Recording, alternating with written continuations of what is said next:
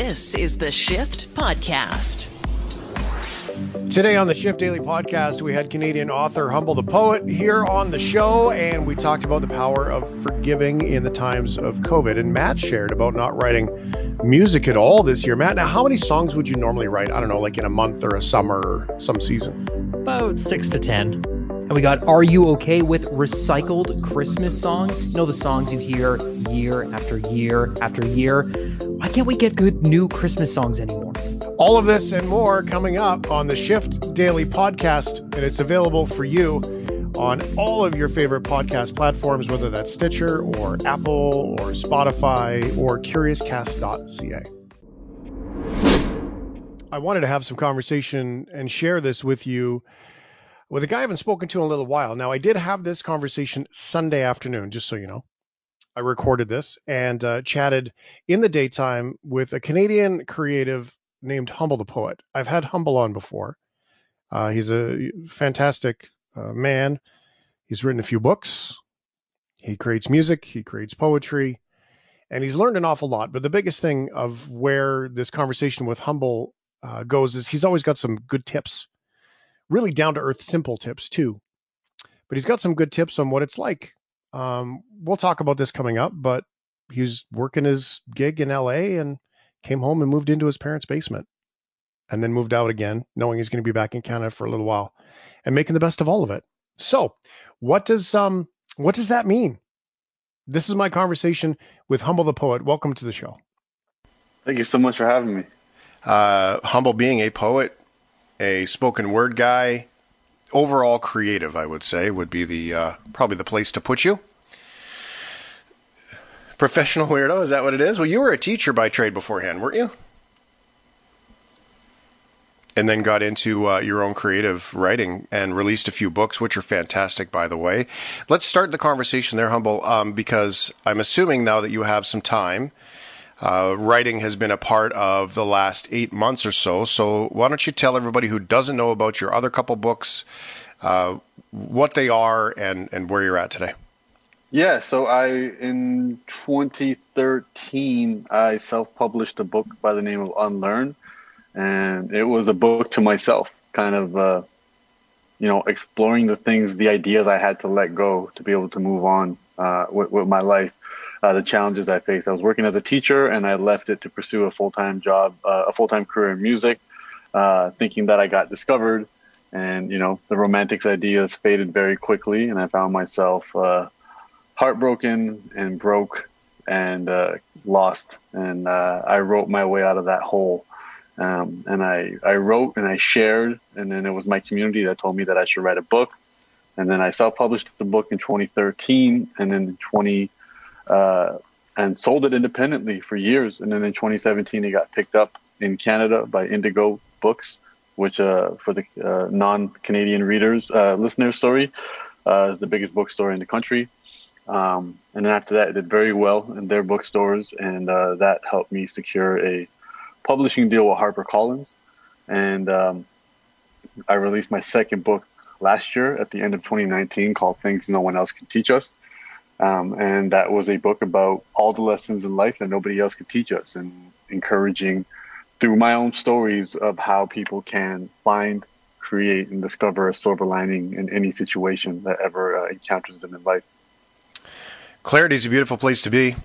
Between Unlearn and the second book, here you are as a creative with a whole lot of free time. You were in LA. COVID hits, you come home, your fam is in and around Toronto, and here you are back again, back in Canada, settling in. So how are you doing, man? It's a question that I suggest here on the show that we should ask more often.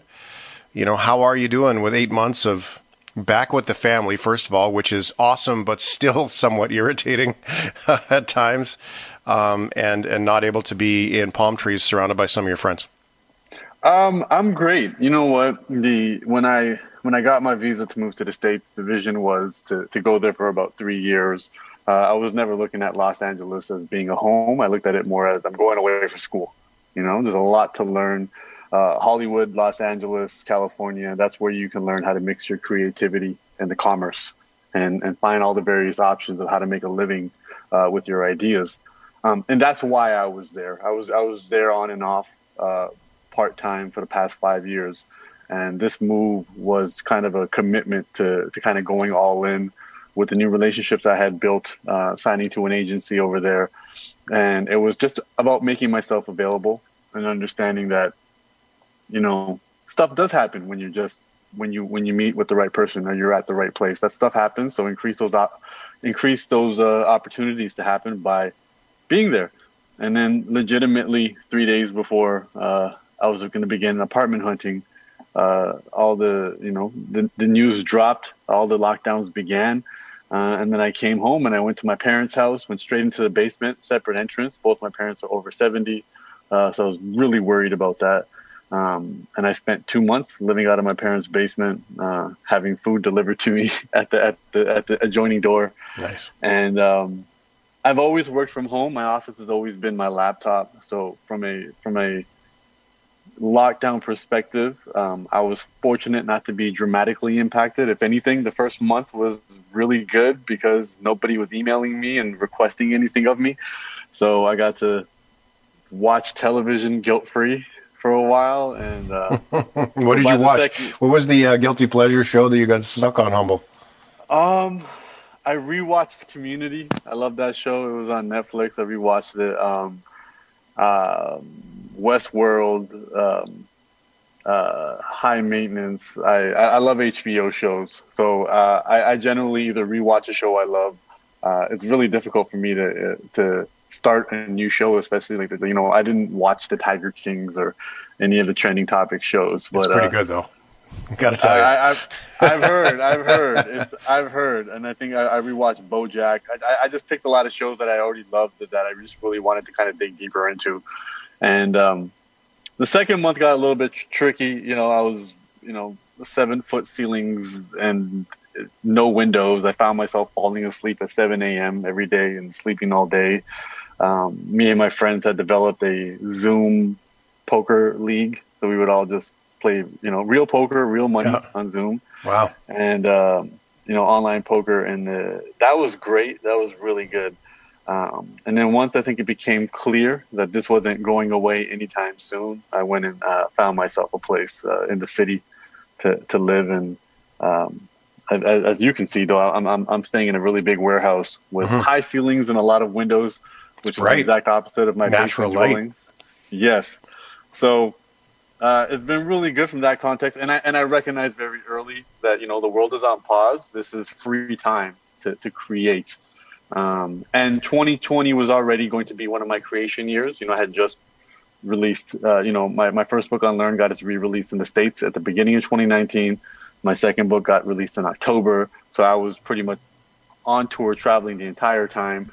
My 2020 New Year's resolution was no traveling. And I broke that in January and February with about 15, 20 flights. Wow. So the lockdown was for me at least, it helped me keep that no traveling. And the reason I wanted to have no traveling was, as much as I love traveling, the other side of that coin is a lack of consistency, a lack of routine, a negative impact on what I ate, a negative impact on my sleep, also a negative impact on my productivity, because I would just be in different places. And I loved it, and it was stimulating, and it was adventurous, and it was fun, and I had no shortage of places to go and friends to be around and excuses to be places. So being set in one place allowed me to kind of honor other promises I made to myself, which was, write every day, which I've been doing, working on my new book, focusing on my fitness, focusing on eating healthier, and focusing on a lot of self-discovery. So I've been doing a lot of that. Well, isn't it interesting to think that the guy who writes the book about Unlearn, right, and adds new structures into your life to sort of, create new experience and learn new things and replace old memories and all of those pieces of the Unlearn book, still learning 6 years later, that, hey, by the way, I'm going to put a little structure back in my life here and get back to my center. Like, it's an incredible perspective to hear the guy who writes the book say that I'm still learning and I'm still going through the process of the new structures and the development. And I think that's a great example for everybody to to see that there is no finish line, right? There is no top to that mountain that you get to, and you're like, well, okay, well, I've figured life out now. I've got clarity, and where's the golf course? I mean, it doesn't happen like that. Yeah, there's no happily ever after. There's no pot of gold at the end of the rainbow. There's just a rainbow, and that is the pot of gold. You have to enjoy the rainbow for what it's worth. And I've also definitely caught myself, whether it's a member of my community sends me a quote from the book that I needed to read, and it's like, okay, these lessons, they need to be reapplied, regularly, and also just recognizing, different levels, different devils. And I, very early on, I was working a day job, and I felt like I was trapped. I felt like I didn't have control over my day or my destiny. And as you slowly start to unshackle yourself from expectations and structures and pressures of the outside world, you start to realize how many of these shackles and fences and walls you built yourself. And then you start to realize how many mental prisons that you're trapped in. So I've been going through that journey, and then realizing that, this absolute rejection of structure is too extreme as well. We can't go from one extreme to the other. I can't be in a situation where I have no movement and freedom, but I can also not be in a situation where I'm living in complete chaos and no structure, and I have no plans in my day and no direction, because that's just as heavy on your mental health. And so now I'm trying to swing the pendulum back and find something more so in the middle. And it's been really interesting because, as certain problems, whether they were financial, whether they were personal, as they get addressed, there is, as you said, there's no golf course at the end of this tunnel. There's just recognizing there's other issues, other problems. And then sometimes you're like, oh, I remember the simplicity when all I was focusing on was getting myself out of debt, or the simplicity of having my back against the wall and not allowing myself to have a personal life because I was trying to survive financially, or I was trying to get my head above water with my mental health. And once those things become addressed, now, you have to go deeper, and you have to find that next challenge, that next problem.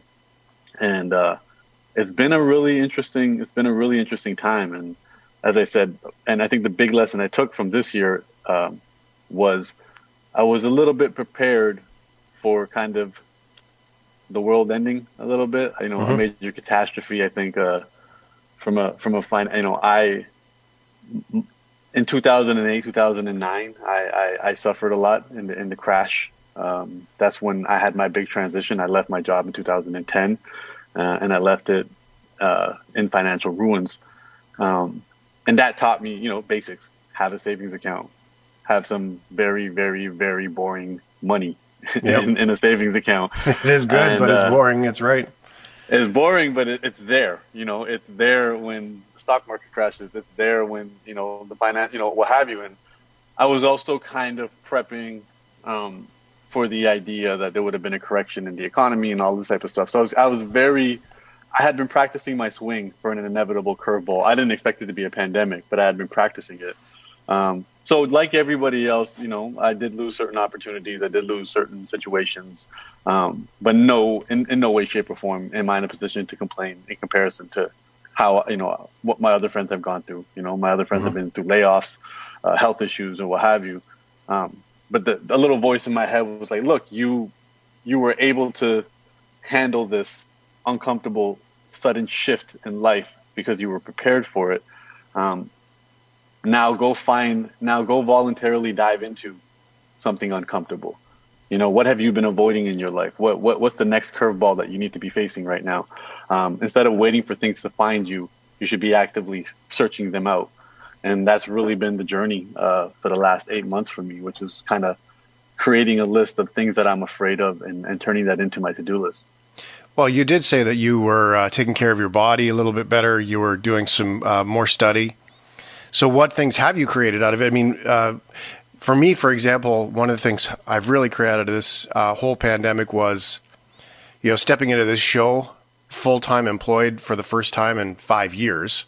I mean, I've been self-employed for so long that the stepping into a job again has been a mix of all things, right? Like I haven't had a boss in 5 years. I haven't had to wait for someone else in the company to do things that need to get done, right? It was just always just go, knock it out, get it done. And so I've been able to come through that with the comfort and I think the gratitude of having a team around again that will do those things, even though it might take longer. So what have you come through all this? Like, you spoke of your fitness.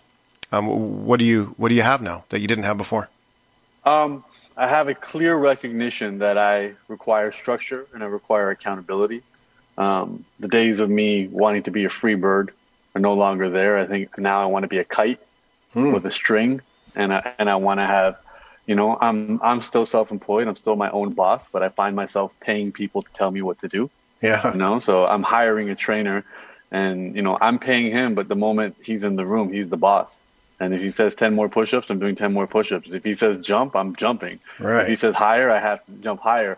And I realize that that's the next level of this. I'm not doing it because I'm oppressed and being forced to do it. I'm doing it voluntarily. So now, I'm in the market for a writing coach, because everybody can become a better writer. I'm looking into a yoga instructor. I'm looking into recognizing that I can't simply depend on my discipline or my motivation to get the things that matter to me done. I have to have people accountable. I have 2 assistants, and one assistant, one of her jobs is to, send me my to-do list every morning and then, poke at me regularly to make sure it's getting done. And she has access to see how quickly I can tick off things on the to-do list. So refining that, I think, has been really important for me.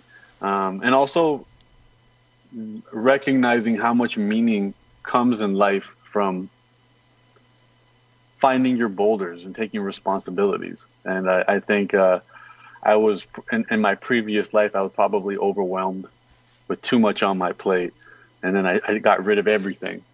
And now, my quote unquote struggling artist years, were extremely overwhelming, and I was constantly in survival mode. And then eventually I hit this point where things got better, and just being the nature of a writer, it's one of the remaining slow jobs in the universe, where it's like, okay, it's okay. I don't have to release a piece of content every 3 days like a YouTuber or a podcaster. I just, I can release a book once every 2-3 years, and that's considered more than acceptable. And as a writer, it's also going for a walk for 3 hours counts as being a writer. Like, you have to live life to have something to write about, and you have to think deeply and absorb stuff and do that work. And recognizing that and seeing the value in that and understanding that this is what my purpose is now. And I have to do everything possible to optimize that in terms of my health, in terms of my mindset, in terms of my relationships, in terms of how I spend my time, who I spend my time around, and celebrating progress over perfection. There is no perfect. I will always be able to I will always find room for improvement. And that doesn't mean I'm unsatisfied. That just means I have devoted myself to progress. I'm on a journey. And as long as I'm doing better today than I was yesterday, that's good. And I'll never be where I want to be, because my credits roll when I'm dead. And, that'll be the end of that. So it's been quite a journey. And I feel like the isolation is, sometimes that, and you'll know this too, being your own boss. When you are your own boss, you have the worst boss you've ever had. Oh, it's the worst. What a jerk that guy is. Yeah, because he can say things to you that nobody would ever say to you. Yeah. And he knows when I'm watching TV when I shouldn't be, right? He knows when I'm, when I have extra time and I'm not taking it to get that work done. I mean, it's like he follows you around everywhere you go. He follows you around, but he also speaks to you in a manner that is not even effective. It's like, get your ass off the couch and get back to work. You wouldn't say that to an employee. Never. Nor would you allow somebody else, even a person in a position of authority, to speak to you like that. But when we're our own boss, we do that. And I learned very quickly that A, was not good for my mental health, but B, it was also it didn't lead to productivity. It doesn't make me work any harder when I'm hard on myself. And practicing speaking to myself kindly, being like, all right, cool, we had a plan today, we didn't get through it, we're going to do better tomorrow. All right, we're going to cancel those social plans to make this happen. I think that was a really big one, but also having conversations with people. One of the big realizations I've had now is you need to have your friends' names in your calendar, and you need to schedule out these FaceTimes. You need to talk with them because they can help you see things about yourself that you haven't seen. They can also kind of bring you back to life. Everybody is more isolated than they should be. And even though it's a necessary evil right now to get through, what we're going through, it's taking a toll, and it's, mental health.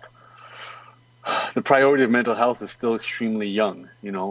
10 years ago, if you said I need a mental health day, people would have just looked at you funny. Now it's getting a lot better, but all of us have to recognize that, and it's something that I don't think is being discussed enough. Which is, we're making a lot of choices right now to reduce, hospitalizations and keep people healthy and keep people alive, but we have to also recognize what is the impact on people's mental health, on their financial health, on their spiritual health. And I am not a person with the answers, so I'm not going to criticize the current solutions and approaches. But I just want to introduce that a little bit more to the conversation. And for me, I realize it's like you got to connect with people.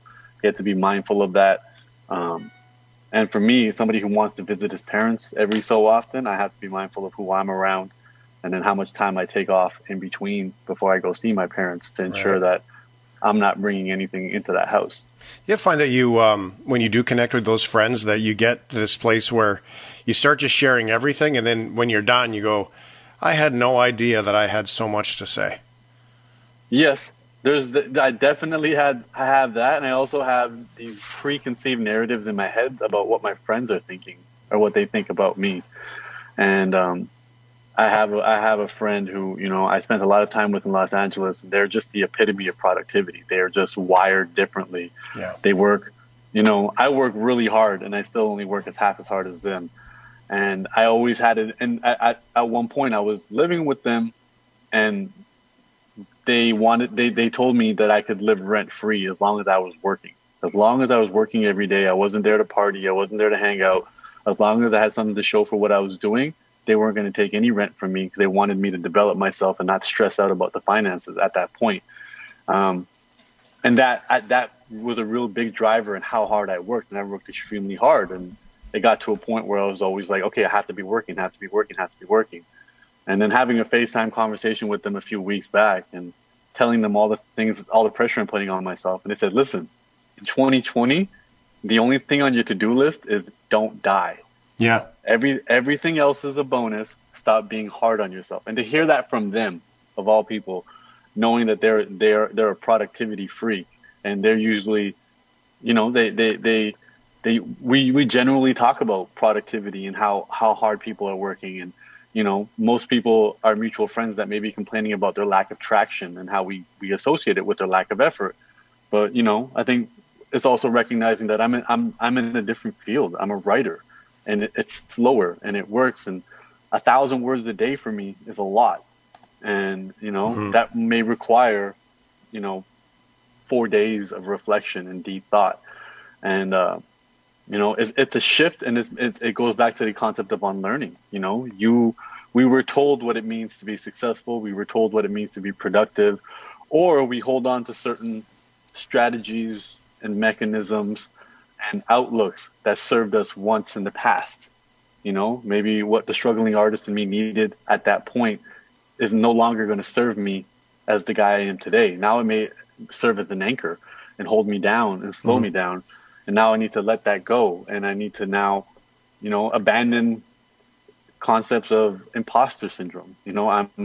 I am an author with a major publisher. I am a writer. I don't have to justify my behaviors as a writer. I got to do what writers do. And I not only take care of myself, I'm in a position to take care of people that I care about. And I need to do whatever is necessary to optimize that. And if that's, sitting on a beanbag chair and watching silly shows on Netflix for the whole day, then that's what it is. If it's, boxing, that's what it is. If it's going for a long walk, or if it's reading a book, and recognizing that that's what it can be, instead of spending all my time going through my emails and doing administrative stuff, and finding people who can do that just as well, or if not better than me.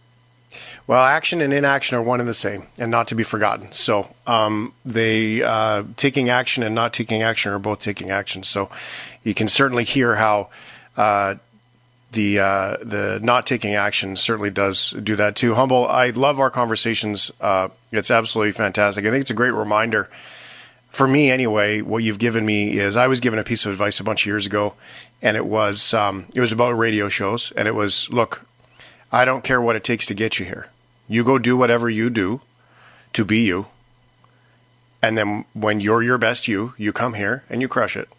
And that's a good reminder for everybody, from the truck drivers to the delivery people, to the doctors and the nurses, to everybody who's listening, to just do you and bring it when it's time. Don't be so hard on yourself. Yeah, just bring it. And recognize those voices of you being so hard on yourself are probably not yours. And the people who put those voices in your head, they just didn't have better tools to get you motivated. And don't hold it against them either. It's a beautiful thing. HumbleThePoet.com. You can check out his books. They're both there online, and all the other things that he gets up to. It's great to see your face, man. It's been too long. I don't want to wait so long next time. What do you say? Yes, any time. Hit me up. I mean, I'm writing, and I mean, definitely want to come on when the book's done. I'm writing about love, and my goal is to write the simplest book ever written about love. Wonderful. And it's one of my favorite topics. It's been a journey. It's been a very disruptive journey in my life, and once it's, I can envision what it's going to look like once it's done. But I got a long way to go. I got a couple of more months before my first draft is done, and then there's going to be a lot of just sitting in a park with printed up chapters and a big pen and a big red marker, and just going through it over and over, and shaving away everything that's unessential from it. So whatever's left will, it's in the same vein as Unlearned. I'm writing this to myself. And I realize is when I figure out how to better myself and I can share that with the world, everybody benefits. Humble the Poet. Thank you, sir. Thank you for having me. Thanks for being here on The Shift. Our conversation with Humble the Poet has inspired some reflection, I think, inside our group, even about being creative and the show and what our expectations have been, I think, in the last 6 months of the last year. And it's kind of interesting when you bring up the topic. Humble said there, he said, I just wanted to get that into the conversation. So Maddie, where did you take it? Well, I kind of realized something that really hit me a couple of weeks ago. I was just in the shower one afternoon, and so in my spare time, I play in a band, and we're not trying to be Bon Jovi and take over the world or anything, but it's something that we love to do collectively, me and my wife and our bandmate, to create things and to write songs and make them. And I pride myself on being able to write, to make an idea into a song and make it a real thing. This year I have written exactly 0 songs. I've not one new note of songs. And 29, last year was really creative. We made a record, and everything like that. But, we held it back because we didn't want to release it into the noise of this year. And perhaps maybe it was an unspoken sort of thing that we didn't want something that's so personal to us, our art, to be either connected or associated or to be lost in what this current time is, to be connected to this time. I haven't written since July. I thought about it actually just this weekend. I had some time where a couple of things were said that sort of hit me here, and thought, maybe it's time. Maybe now it's time to go and start doing it again. But isn't that perspective interesting when we look at everything that everyone's gone through COVID?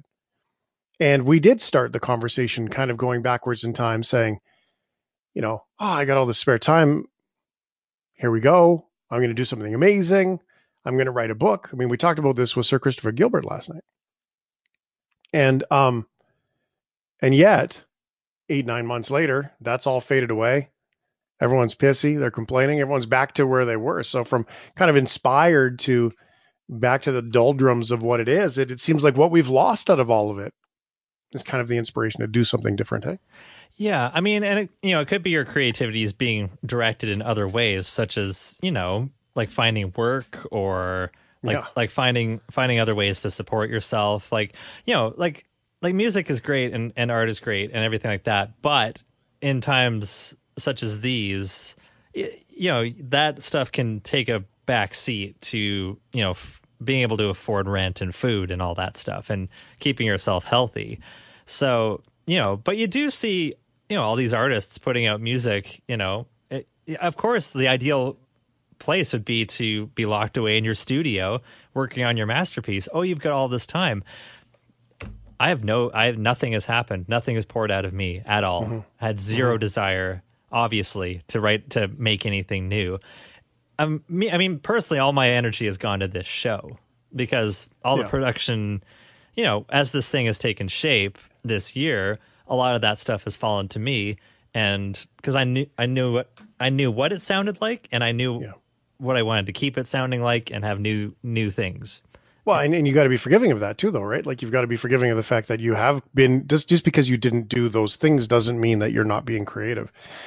So where does the forgiveness come in then, Matt? Like when you look at that, what's the forgiveness that needs to be given to yourself? I mean, for me, building the show has been an absolute beast on time, right? And so that's been a thing. But I mean, I think I've spent more time with my kids. I mean, there's all kinds of things where I can be forgiving of the fact that I haven't done a few things on the list because other very important things as well have come up. I mean, you're also recently married. I mean, you're inside your first year of matrimony, dude. Like, so where does the forgiveness come from? Or where does the forgiveness start for yourself? Where do you have to kind of look at it and go, you know what? That's okay. I have been working. I have been creating, at least the show and staying at work and chasing those things. Yeah. I mean, that's sort of when I had the realization that, I haven't written anything personal this year. I haven't written any songs like that. And then immediately after, I was okay with that, And prior years, I'd placed a lot of personal importance on being able to create something, to be able to show my bandmate and my wife, hey, look at this thing I made. Right, what do you guys think? And then being like, this is cool, and making it into a song. Right. Into a creation. And I placed a lot of importance on that. And, just, passing that along to my bandmates who also write, like, just be like, hey, like, let's see how many songs we can come up with here. Let's do it. Let's write a mountain. But, yeah, I've forgiven myself because of just this is just what I'm doing right now. This is what I have to do and what I choose to do. I choose to be here. I choose to make the decisions I make, and I choose to, answer the phones and talk and make stuff and write stupid theme songs and, all this other stuff. Yeah. And that's what I was going to say. You have written songs. They just happen to be 7 seconds long. They just happen to be really tiny. Yeah. Yeah, it brings up for me in my writing the piece about the difference between a decision and a choice. And if you look carefully at it, the difference between a decision or a choice, a decision has to be between two or more things, right? Like you have to look at and compare, and you have to compare them and say, okay, which one's best for me? And a choice doesn't need anything. It doesn't need an antithesis, right? Like a choice can be one thing. You can choose it or not choose it, right? And there's a big difference in all of those pieces of the puzzle. And the best way it was always described to me is if you're sitting down for dinner and someone said to you, steak or chicken, well, hey, Matt, do you want steak or chicken for dinner? That would be the question. So humor me and answer that question, okay? Chicken. Okay. So that's a decision, right? You thought of steak and you went, okay, steak. Okay. Maybe chicken. Okay. I'll do chicken. Well, see, a choice, the answer might be spaghetti, right? The answer could be ribs. So if the question was, what do you want for dinner? Right? The answer, so you see what I'm saying? The difference between it, right? So, I mean, you compare, one hinges on the other. You can't answer the question until you consider steak. Like you can't answer a decision until you've considered, well, is steak for me or is chicken for me? And so one hinges on the other being either bad or better. But a choice is one of those places where you just sort of create from. And so our days have been they're always filled with decisions and choices. And, here we are still creating in it. So it's interesting when you listen to the conversation from that perspective, what Humble said, what he shared, and what you just shared with us, Matt. It's remarkable. But see, what I hear in what you're saying is I don't hear decisions. I don't hear comparison. And the two words that it boils down to are very simple. It's comparison versus contrast. And when you contrast where you are and where you want to be, that's just a choice, right? I am here. I want to be there. As opposed to, I want to go left or go right. I want to go up or go down. And the way that I teach it is one is normal and one is extraordinary. And they all belong in our lives. But when we make choices, we serve ourselves. We serve our soul. We serve who we are. We serve the purpose of all the things that we have. And when you tell your story, Matt, I hear an awful lot of choice in that, which is cool. Not comparing, not saying which one's the lesser of the evils today. And I think I want to acknowledge your share, Matt. Thank you. I think that's pretty remarkable. Thank you. I mean, part of it makes me just incredibly sad, but, part of it also just is like, well, it is what it is. And it's all out of my hands. But you're not hinging your identity anymore on writing a song today. Right. And the self-worth piece where it lands for me, where I learned that for myself was I'm good enough right now, right here, whether I wrote a song today or not, whether I wrote a poem today or whether I wrote down that thought about, mine was about racehorses. I'll share it with you one day. And whether you did it or not, that's it. You're enough. You're good. Like Humble said, you didn't die today and you're good. So I hope this can be shared with everybody, that you're good. All of the shift heads, right? You're good. You did it. You made it through the day. You're not defined by your day because here you are right now. You made it through the day. And it's an absolutely beautiful thing. It's the Shift Podcast. Welcome to the world of weird things with Greg Fish. TheWorldOfWeirdThings.com is where you can read Greg's articles and also catch up with his podcast too. How's it going, Greg? It's going great. How about yourself? I'm good, thank you very much.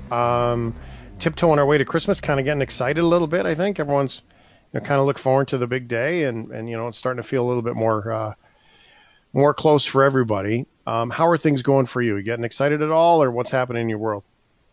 Well, there's COVID, so I'm indoors, staying put, just trying to make the best of it. Yeah, that's very, very true. On your article today, treating people poorly, treating wait staff poorly. Where are we going today, Greg Fish? So we are going today to, hopefully first a dark place, then a lighter place. So which is usually a contrast with what I do, but let's start in the dark place. Okay.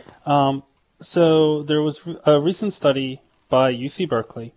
They interviewed hundreds and hundreds of food workers, asking them what is it like to actually, work in a restaurant during the pandemic, what's going on, how's life been for them. And they found a horror show. Something like 80% have said that their tips have went down. There were a lot of complaints about them wearing masks or wearing face shields or wearing gloves, basically trying to protect themselves. 40% said that sexual harassment went up. And they are, basically, they're not doing that well. And the people who are coming into the restaurants right now are basically kind of self-selecting themselves to be pretty mean and cruel to waitstaff on average, more than in usual times. Unfortunately, restaurants can't do very much about it because they don't really have the financial leverage.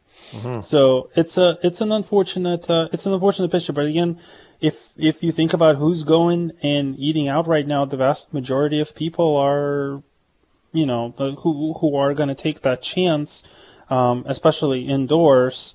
They probably don't really care about the dangers of COVID, or they don't want to pretend that it exists, and don't really like the fact that people don't want to participate in their fantasies. So they act out. So really that made me think, well, why are they doing that? What's actually going on in their heads that is making them act that way?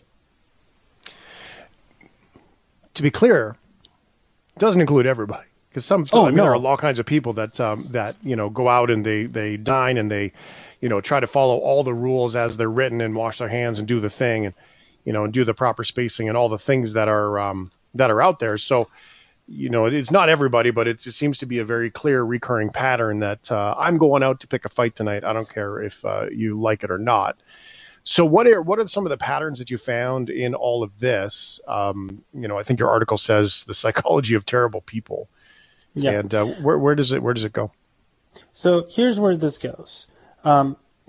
When you say I'm going to go out there and I'm going to pick a fight no matter what, the reality is you're not necessarily going out to pick a fight. It's that you don't really care if you're going to pick a fight to get your own way, whereas the vast majority of people who want to respect others' boundaries and want to respect civilized society don't want conflict. They don't want to yell at people. They don't want to start trouble. They don't want to get in trouble. They just want to go about their day. They just want to make every interaction they have as nice as possible. So what happens is when people throw tantrums or they act out, it's because they have learned that they can get away with it when they can get what they want, because others don't really want to deal with them. They just want to give them what they want, so they stop the tantrum. It's almost like, the spoiled brat that learns that, making life miserable enough for the parents means they get that cookie or they get to stay up later and so on and so forth. And some people just kind of grow into adults who do that. And then the question is, well, if they are the minority, how come they get away with it? And not just in restaurants, but, all the way in politics. I mean, you look at some politicians right now and world leaders, and there's very little difference between them and a spoiled brat throwing a tantrum. Yeah, so, and it's interesting when you bring that up because it really does come to that place, right? Because there are some people that will always complain about their food, to keep it on the topic of food. And I've heard people say it. Well, why are you complaining? Well, yeah, because they'll give me a deal if I tell them my steak's cold, or I'll eat half of this one. I'm really hungry, so I'm going to have a few bites of this one. Then I'm going to tell them it's not cooked right, and they'll bring me another one so I can eat more. Right? Like there are people who take full advantage of that from the get-go. Like that is a regular tactic of getting a deal. Yeah, absolutely, and it's terrible. And the question is, if they're the minority, why don't people stop them? And the reason has to do with something known as the bystander effect, where people are expecting either somebody else to take care of this or somebody in authority to show up and shut it down. And a lot of times it doesn't really happen because there's no actual coordinated response to this. So everyone is just kind of thinking, well, I'm just going to wait this out. I'm just going to let them do this thing, and maybe somebody will actually give them their comeuppance and then they'll stop. But because everyone thinks everyone else is going to do something, nothing actually gets done. So what ends up happening is that these very people who we're talking about just get emboldened. They're going to go to the restaurant and they're going to complain more. They're going to treat somebody terribly and get what they want out of them, and then they're going to go somewhere else and treat somebody else terribly again. And it's going to escalate from food at restaurants to how they run their companies and how they run entire countries. It's just this cycle of terrible habits. And there is actually something to be said about the fact that when we say, oh, he's just a terrible person, and he complains about the food to get a deal, and he's mean to the wait staff, and he treats his employees like crap, and he yells at his kids, etc., etc.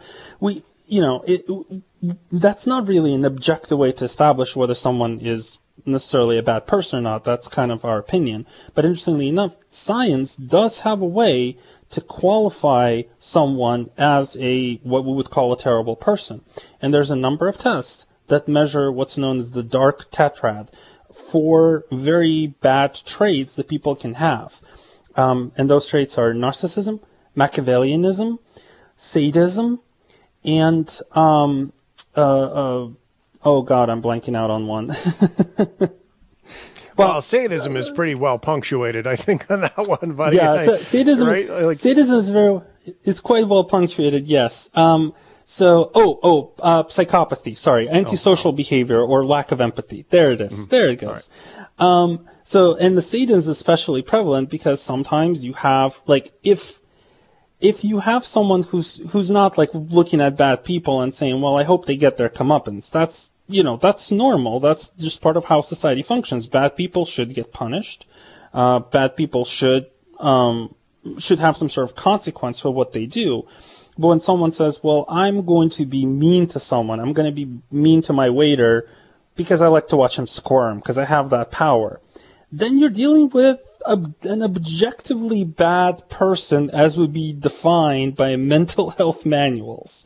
So that's where they learn this. They learn this because everyone is hoping that somebody else deals with their tantrums. And now we've gotten into a situation where world leaders think that it's okay to throw tantrums to get what they want, and people who are going out to restaurants in a pandemic at a very difficult time for a lot of people, and they just pretend that they run the place and no one is there to stop them, and they can be mean to anyone they want to get anything they want. It's an objectively bad situation all around.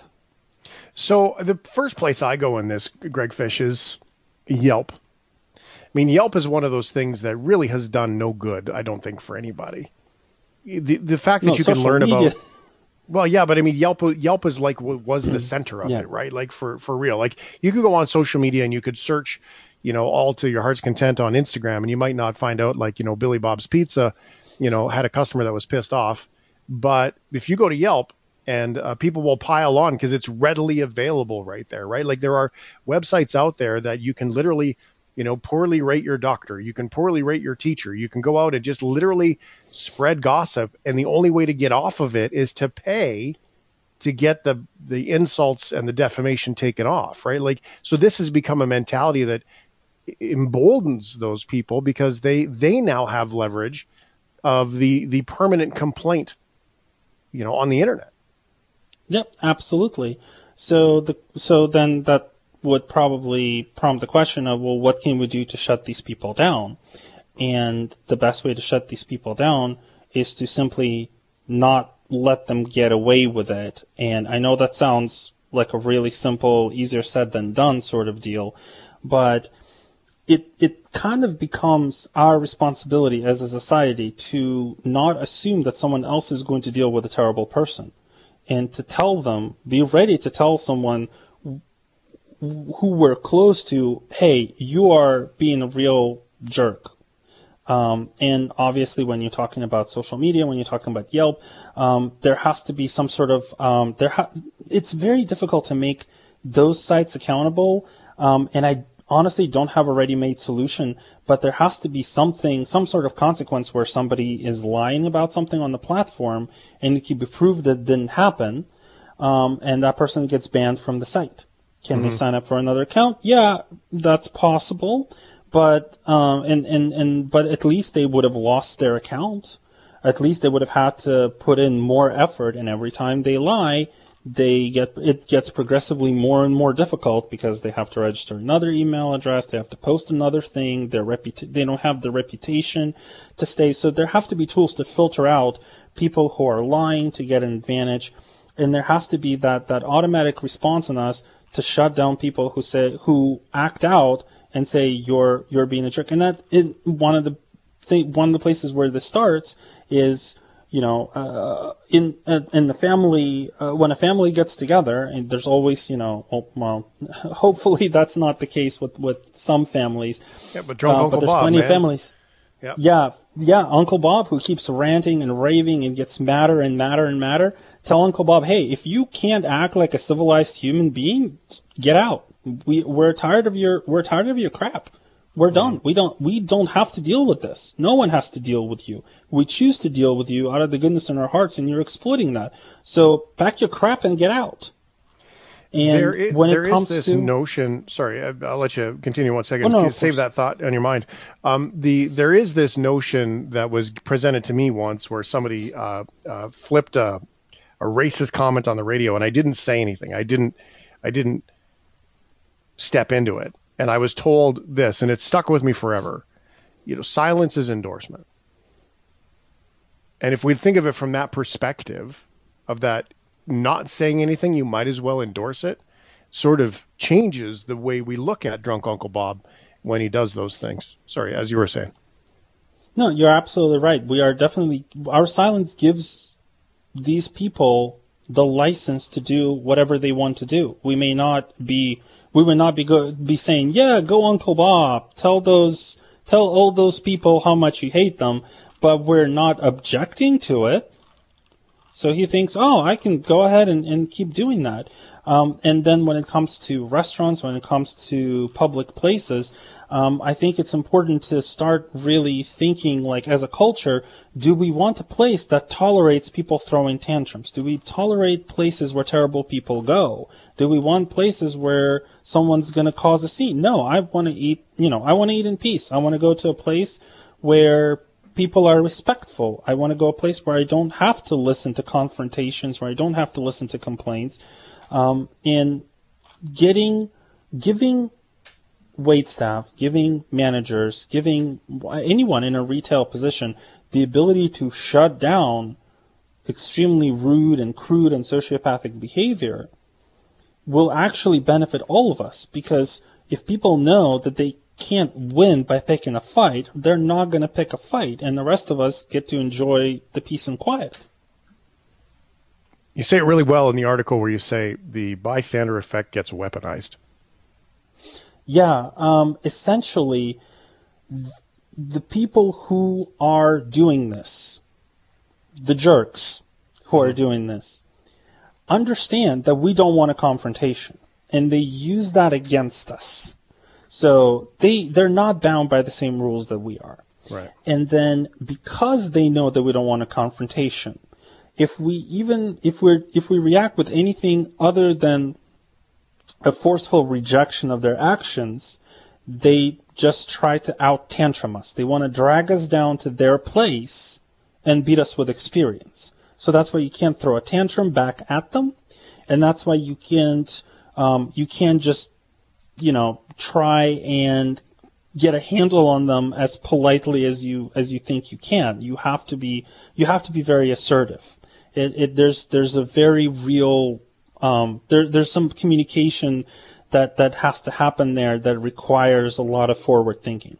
And then the other trick that they use is, because we want to be civil and we want to respect people and we want to give people second chances, they weaponize that as well. And when they do get in trouble, and when they do get their comeuppance, and when they do get consequences, they will cry that they're victims.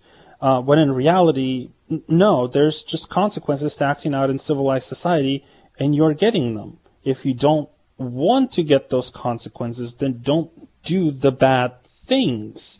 So it's like if someone says something racist, and now all of a sudden they get shamed on the internet and lose their job, they're not being censored. It's not cancel culture coming after them. It's people don't want to deal with the racist, because nowadays being a bigot is a huge liability. What if you get a client who is personally insulted by what this person said?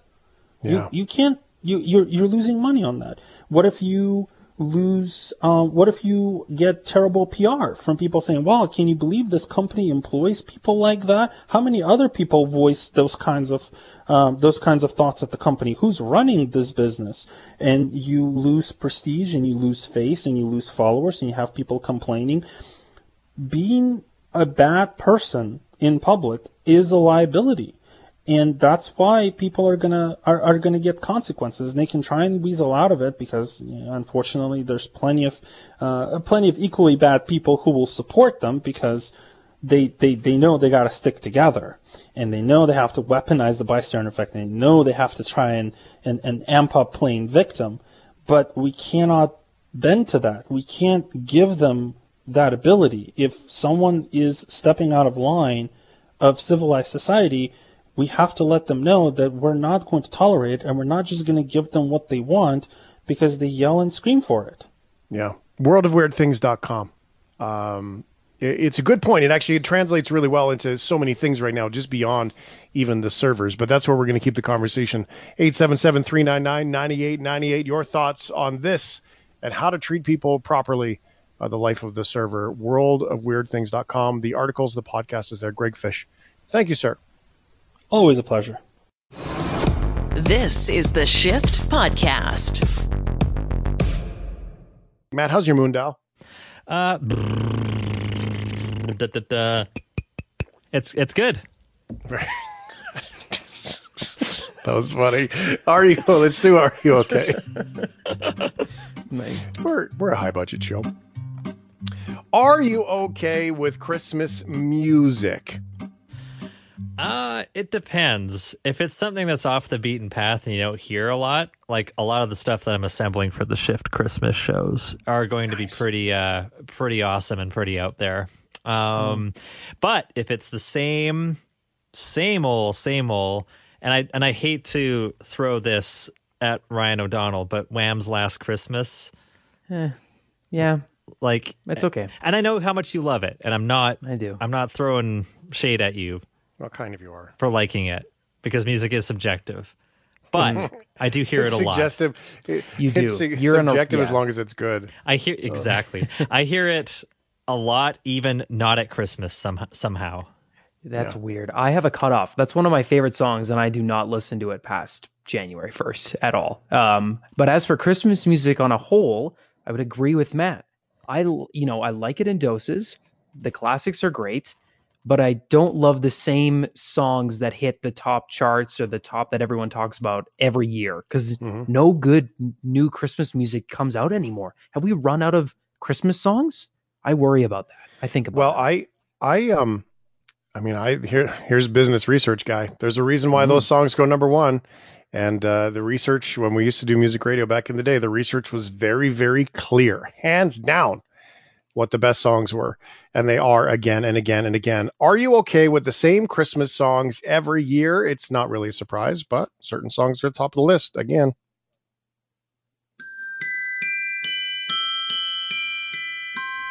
Oh, good Lord. I don't want a lot for Christmas. You might recognize that as Mariah Carey.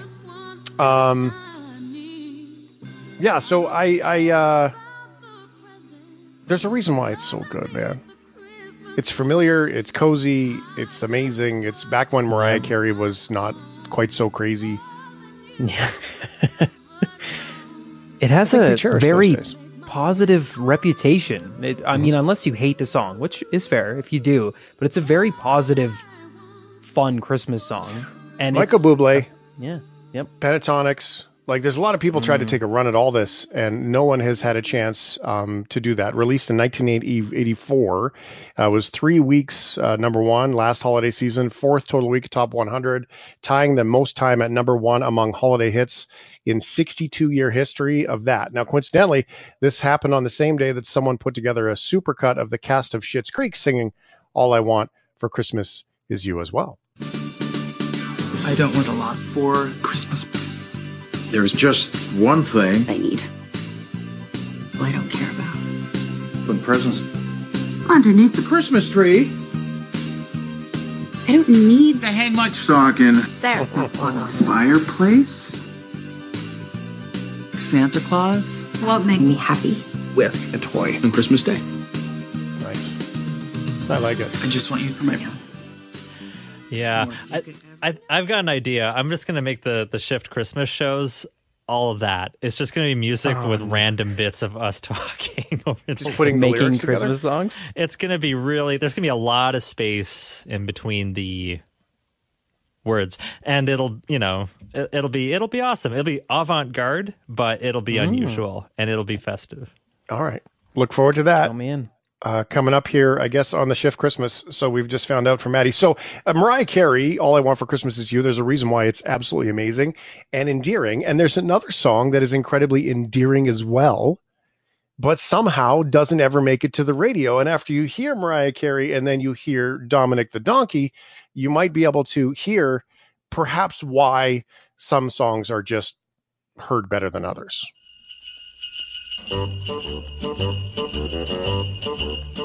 Hey, jing, jingity jing. It's Dominic the donkey, jingity jing. The Italian Christmas donkey, la la la la la la la la la. See, like Dominic the Donkey is an incredibly special wow of a song. But can you groundbreaking, right? Like it's just not the same, man. So I love that. Maybe we should use Dominic the Donkey as a Christmas cheeky bleep coming up. Oh my goodness. We are going to increase the rotation on cheeky bleep. See what I did there? Over the next, starting again tomorrow as we get ourselves closer to Christmas. So if you have Christmas songs that are perfectly clean, like Dominic the Donkey, and you would like them to get a little bit cheeky and dirty, all you have to do is send an email, Shane at itstheshift.ca. And the email will come on into the show, and you can let us know what songs you think we should cheeky bleep out here on the show. Are you okay?